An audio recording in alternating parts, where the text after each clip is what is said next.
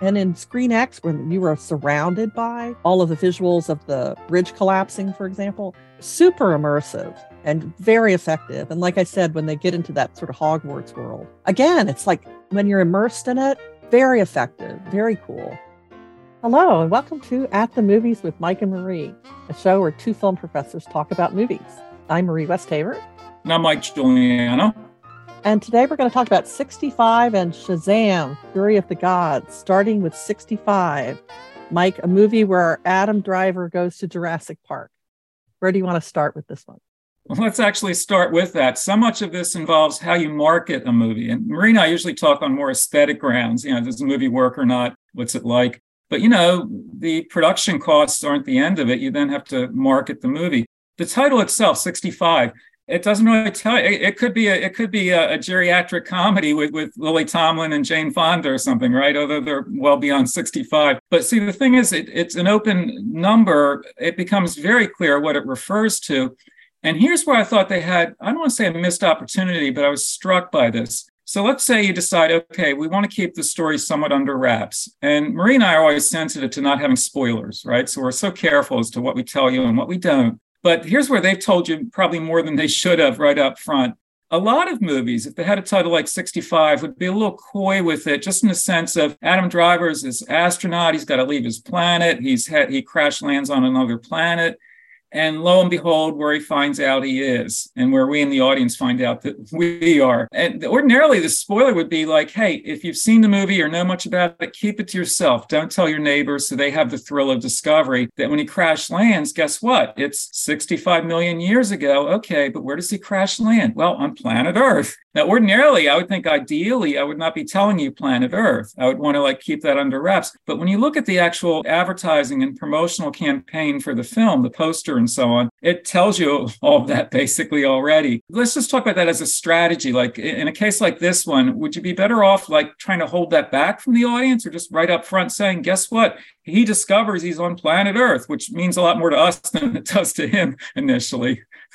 I don't think it hurts it to have given that little bit away, because I don't think the movie really landed the way they thought it would. And I'm not sure why Adam Driver even made this movie. And I'll tell you, my major complaint with the movie is this. When we were talking about Cocaine Bear a couple of weeks ago, one of the pleasures of a movie that has a monster in it is, the despicable character that you can't wait for the monster to eat. So you get a opportunity to root for the monster. And here there are no bad guys to be devoured. So you never get that satisfying catharsis of wanting that to happen.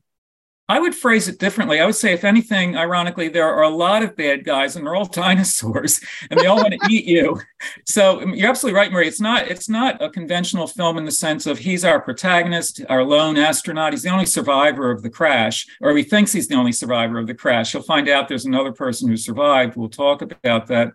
But the fact that we're obviously going to root for him, not just because it's a movie star playing the role. This poor guy crash landed on a strange planet with all these dinosaurs. And the thing is, once they start attacking him, it's just one thing after another. It's the kind of plot description. And this film has had mixed to negative reviews, so I'm only too happy to pile on. Marie's already piled on. I'll pile on too. That really didn't care for the film very much. And one reason is, even though technically it's well realized, the dinosaurs are well animated and convincing, I had some quibbles there. For some reason, the vegetation 65 million years ago still looks pretty much like the vegetation today. They didn't make too many alterations there, but the dinosaurs look like period dinosaurs.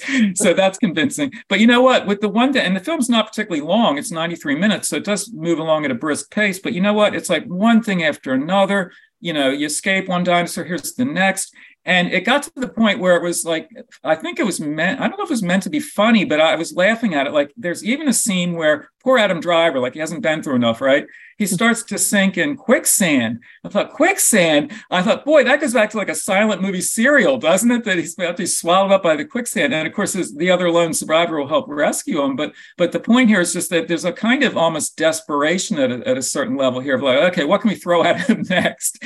And so I think the movie is in many ways very disappointing, just at the level, as Marie said, and you're absolutely right, Marie, there's not really any narrative suspense in the sense of our good guy against a bad guy. It's just him trying to get through that environment, trying to get back to the remains of his ship, because he thinks that might have an escape module that could get him out of there.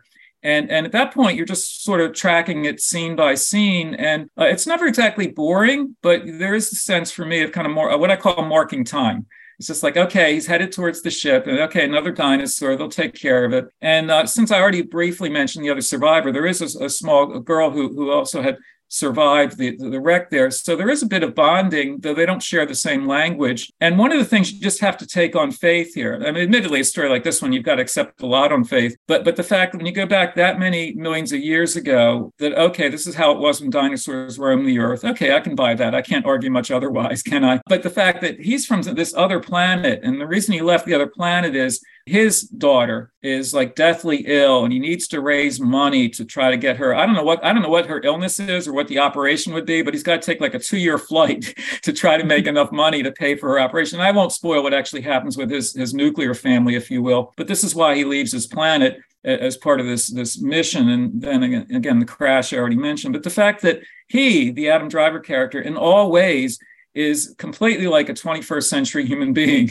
in terms of how he looks and dresses and talks and all that stuff. And I thought, well, I got to allow for that. On some distant planet 65 million years ago, there was an Earth-like nuclear family, and they're just like us. And I got to say, as I watched the film, I don't think I was meant to think about this, but I found myself obsessing with it. Like, well, come on now. Like that. How'd you respond to that? Because, they couldn't give him some gills or green skin or anything. What'd you think?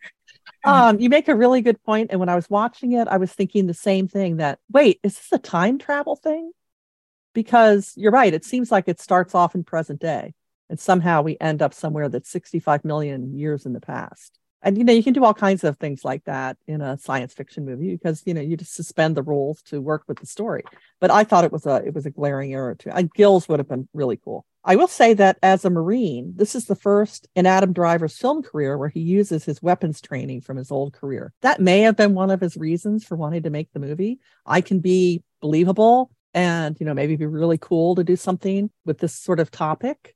I don't know if he has kids, because we always bring up that idea. If he's got a 5-year-old boy who is really into dinosaurs, I can see why he would sign up for this film. But they shot it in 40 days, as opposed to the Jurassic World movies, which have taken, over 100 days of filming. And do you think that that's part of what went wrong, or is it the script? I think it's all of the above.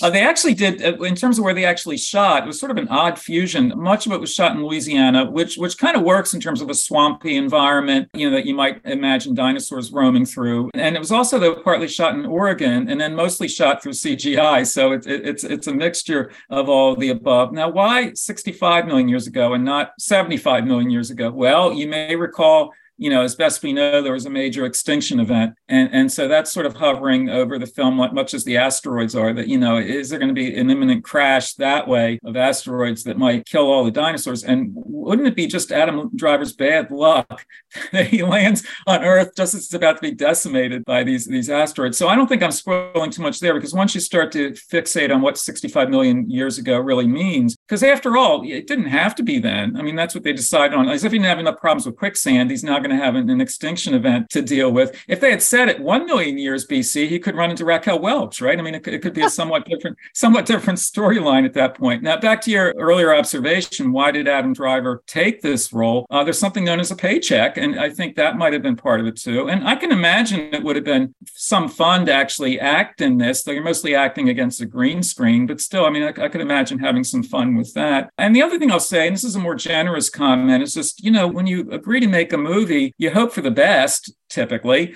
you don't imagine or want the worst, and so the best of intentions in some ways. That this is a film that might have been fun, might have worked, and also as a showcase for an actor, because other than really, we do briefly see that nuclear family back on the home planet. But for the most part, it's just two human beings, Adam Driver and the girl that he rescues, and she rescues him, et cetera. And, as an actor, that's kind of tempting. You pretty much have the screen to yourself. You got to share it with dinosaurs, but otherwise you get to be the star.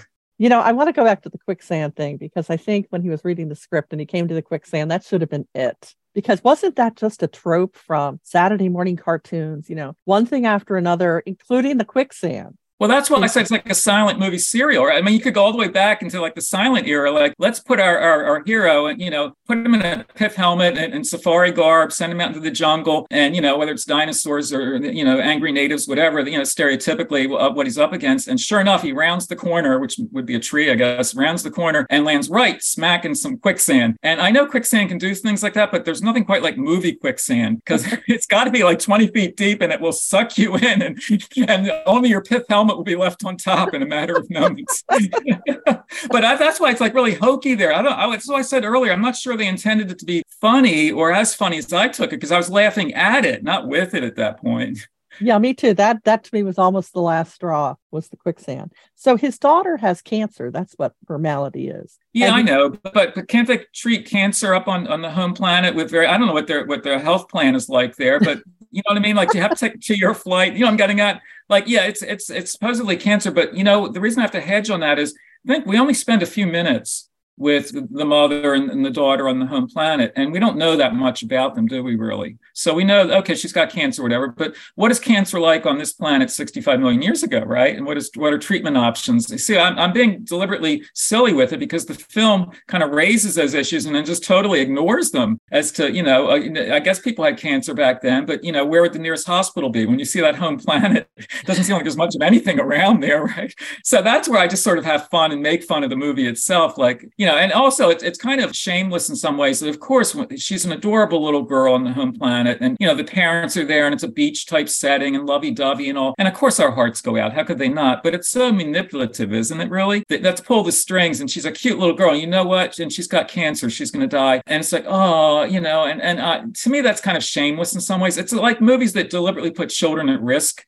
In a way, like who are they going to kidnap? The mother-daughter kind of thing. Like, come on, like let a kid have a normal upbringing and go to school and this and that, and not have the kidnapper or the cancer or the asteroid or something coming after her.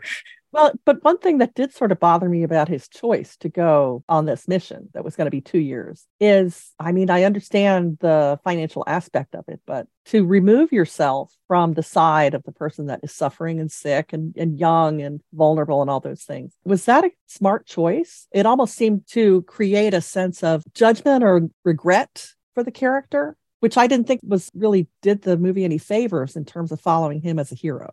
I was kind of troubled by that. And honestly, I'm still sort of thinking it over. Like, I got it in an obvious sense that what his daughter's up against on the home planet and so on. And here he is now on planet Earth. And lo and behold, the only other survivor is another little girl, right? And that it become like a surrogate father-daughter thing. That to me, again, was sort of like yanking the chain in a way that, yeah, I got it. I'm not totally dense. But the thing is, at that point, again, it seems sort of exploitative in a way that was not viewer friendly. I almost thought like, because the way he handles that, I thought, give this little girl a break, that she's suddenly burdened with all this, that she's the replacement daughter in some ways. Doesn't that almost, I understand how if I were in that, thank goodness I'm not, but if I were in that situation, yeah, you'd want to care for any survivor, but particularly this case where you look at the little girl and you think about your own daughter, but it's so heavy-handed. Yeah, I'm going to say this is a movie for diehard fans of Adam Driver, and everybody else should probably just wait till it comes out on DVD or streaming. But that brings us to Shazam, Fury of the Gods. Now, Mike, we talk so many times about superhero movies, and this is yet another one. And I think you're probably not going to agree with me, but I liked a lot of things about this movie. But I will first of all say there's too many characters, and it's very difficult to keep everybody straight, especially when they go from their human form to their superhero form. I think that part of it is just so murky and hard to follow. But there were so many fabulous moments in terms of scenes in this movie. What was your initial reaction, Mike? My initial reaction and my ultimate reaction were the same, negative. The full title of the film is Shazam! Fury of the Gods. So I'll leave off the exclamation point for the sake of brevity here. One of the reasons I didn't like it is of course just sequelitis. The fact that we've been through Shazam, now there's more Shazam, if you will. So that's a whole other soapbox to stand on. But where I'll agree with you, Marie, in terms of something that bothered us both was the fact that the film is really busy. It's overly busy. Some of it has to do with what I call the power of the gods. Like you have these human characters who can suddenly morph, transform themselves into superhero type figures. And, the the back and forth between kids, basically, and adults who are, blessed with superhuman powers, et cetera. So that's already busy. That alone, right? When you keep jumping back and forth from here we are as kids, here we are as adult superheroes. But then in terms of the gods themselves, the film plays so fast and loose with this. It talks about the pantheon of gods. And one scene that I think is unintentionally funny is that there's like a roster. There's Zeus and there's Atlas and there's Mercury. And first of all, you get very little sense of those individual gods, right? It doesn't really develop any of that in a meaningful way. But then they keep adding that list of gods. And suddenly they have names like Solomon and Achilles. And I'm thinking that, well, maybe I'm a stickler for my Edith Hamilton translation of Greek mythology, but Achilles was not a god, and the film itself is totally heedless of that. It just tosses it all into the same pot. So in terms of the overall busyness of the film, you have all of that, what I'll call body switching, because it is a body switching film in that sense of from kid to adult. You got that. Then you have this abundance of gods tossed into it. And then you have their parents, the kids' parents and so on. And then you even have a wizard, and it's all just sort of thrown into the mix. And it's sort of frenetic that way in a meaningless sense. It doesn't really add up to much. It's just arbitrary. Let's do this, let's do that. And I was getting a headache after all. I was sort of exhausted by it because it just kept bouncing around that way. Well, this is also the 12th film in the DC extended universe, which means, first of all, Mike, we've seen 11 more like this. I know, everyone, every minute of everyone. But you would think that we would be completely up to date with all of the characters, given that we've seen the whole backstory. But it's very confusing, especially since in some cases, the same actor will play themselves as a human and as a superhero. And others, it's two completely different actors. So it's just very, very busy, like you said. But let's talk about what worked. Love the opening scene where their bridge is starting to snap and disintegrate and crumble, and cars are going off the edge and falling through the cracks, and they show up to save the day. Fun to watch. Really cool scene. Very believable. Thought that was a great way to open. There's a scene where it's almost like they end up in Hogwarts, where there's this pen that is animated and alive, and you can ask it questions and then it will write out the answers. Really fun, really cool. And the third thing was when Lucy Liu's character whispers in someone's ear, you don't get to find out what the words are. We probably shouldn't know. There's this effect where this darkness like seeps up into the person's face, and then they become obsessed with violence and mayhem. And that effect I thought was really cool. Well, you know what? You mentioned scenes that really on their own are quite arresting. And I often have this observation about this kind of superhero film that excerpted, it can look great. Take individual sequences like the opening bridge scene. It really is clever the way they handle it. If you're on this kind of suspension bridge and suddenly it starts collapsing, how would you as a superhero or a bevy of a group of superheroes try to save the bridge and of course the people in their cars? It's really quite engaging visually to watch that. So I agree with you in that sense. The other thing that I found actually kind of neat about it throughout the film is so many of the superhero movies are set either in New York City or a kind of metropolis that is essentially a New York skyline and so on. This one is very firmly set in Philadelphia. I'm not sure if Philadelphia deserves this to have had happened to it. But, the fact that you could have the Ben Franklin Bridge, whatever. I mean, you have some landmarks that are shown and all. I thought that was kind of neat, just in the sense that the hometown for the kids is referred to as Philadelphia. And because they're misunderstood in their own city, within the sequel, there's some backstory where you realize that the natives of Philadelphia haven't always understood them fully or appreciated them. And they're actually known as the fiascos there because of how their actions are interpreted. And I did sort of enjoy that a bit because I thought it added something a little distinctive to what otherwise could be a very generic mix. Now, I saw this in Screen X, which might have been one of the reasons why I enjoyed it more than you did, because, with a movie like this, you really have to provide a believable world, whatever it's going to be, in the way that, the dinosaur world, okay, you just sort of take it on faith because there's no way to really know. Here, there really isn't either, but you have to sell it to me. And in Screen X, when you are surrounded by all of the visuals of the bridge collapsing, for example, super immersive and very effective. And like I said, when they get into that sort of Hogwarts world, again, it's like when you're immersed in it, very effective, very cool. But these are bright spots, and they're wrapping around what the story should be doing and the actors should be doing. And I'll agree with you that the story itself is just a covering, just to get to the CGI and the cool effects and stuff. I did not necessarily find the drama that was, the underlying family drama. I kept waiting for them to get back to the special effects. Well, that's ultimately the reason you watch a film like this. You go for the special effects and you put up with the story. Sometimes the stories don't quite work, and the reaction is like, well, so what? Or just story? What story? Who cares? Almost. That's a matter of what you sign on for. What you're looking for. And in my case, as you mentioned, those individually well-realized sequences, yeah, they kept me with the film. I mean, it was enjoyable to watch it in that sense, but it was not satisfying for me, particularly in terms of character or storyline. And I don't think it's now sounding remarkably old-fashioned to even look for things like that.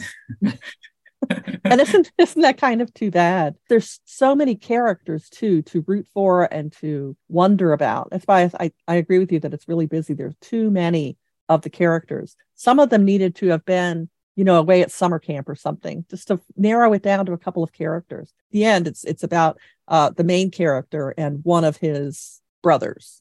The one reason for all of that busyness is the fact that, indeed, if they should be off at summer camp, they'd be at summer camp waiting for the next sequel. That's one reason why we get so many characters, because so often in these sequels, what do? They're not fully satisfying on their own because they're already setting us up for the next installment. And that's a case where if you say, who's that god? Or why'd that guy do this or that? It's like, well, okay, you'll have to come back in a year and you'll get an answer on that point. And that's where, again, it's not sufficiently self-contained. It's already looking ahead in a way that I understand financially why that would be the case, but creatively it can be frustrating for an audience. I'll also say it has Helen Mirren in it, who I would watch. I would pay money just to watch her read the ingredients off of a bottle of ibuprofen. And here she is playing one of the gods. And I wouldn't say it's an Oscar-worthy role or anything like that, but any movie is better with Helen Mirren in it. Well, I've been thinking about that. Helen Mirren and Lucy Liu play two daughters of Atlas. So this is their genealogy, if you will. And I've often said over the years that I would watch Helen Mirren in anything. And I've got to say, this movie put it to the test.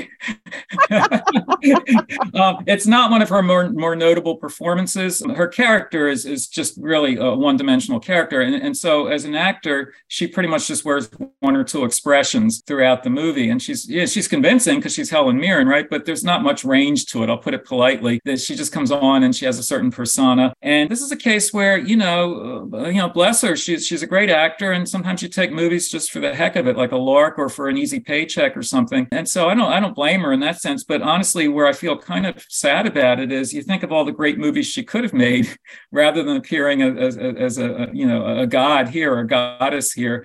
And that's where it is kind of a shame because it is sort of squandering, a major talent. Well, again, we talk about why people take on these roles. And I think when you take on something like this, it's a franchise and it's stuff kids like, comic books and comic book heroes and stories where you get to, have these sorts of, bringing in that whole Harry Potter element of it, really pitching it to kids. I can see if she has any children in her life, she probably wanted to be in it. And this kind of character, I think, is great for her because, what? I thought she looked great.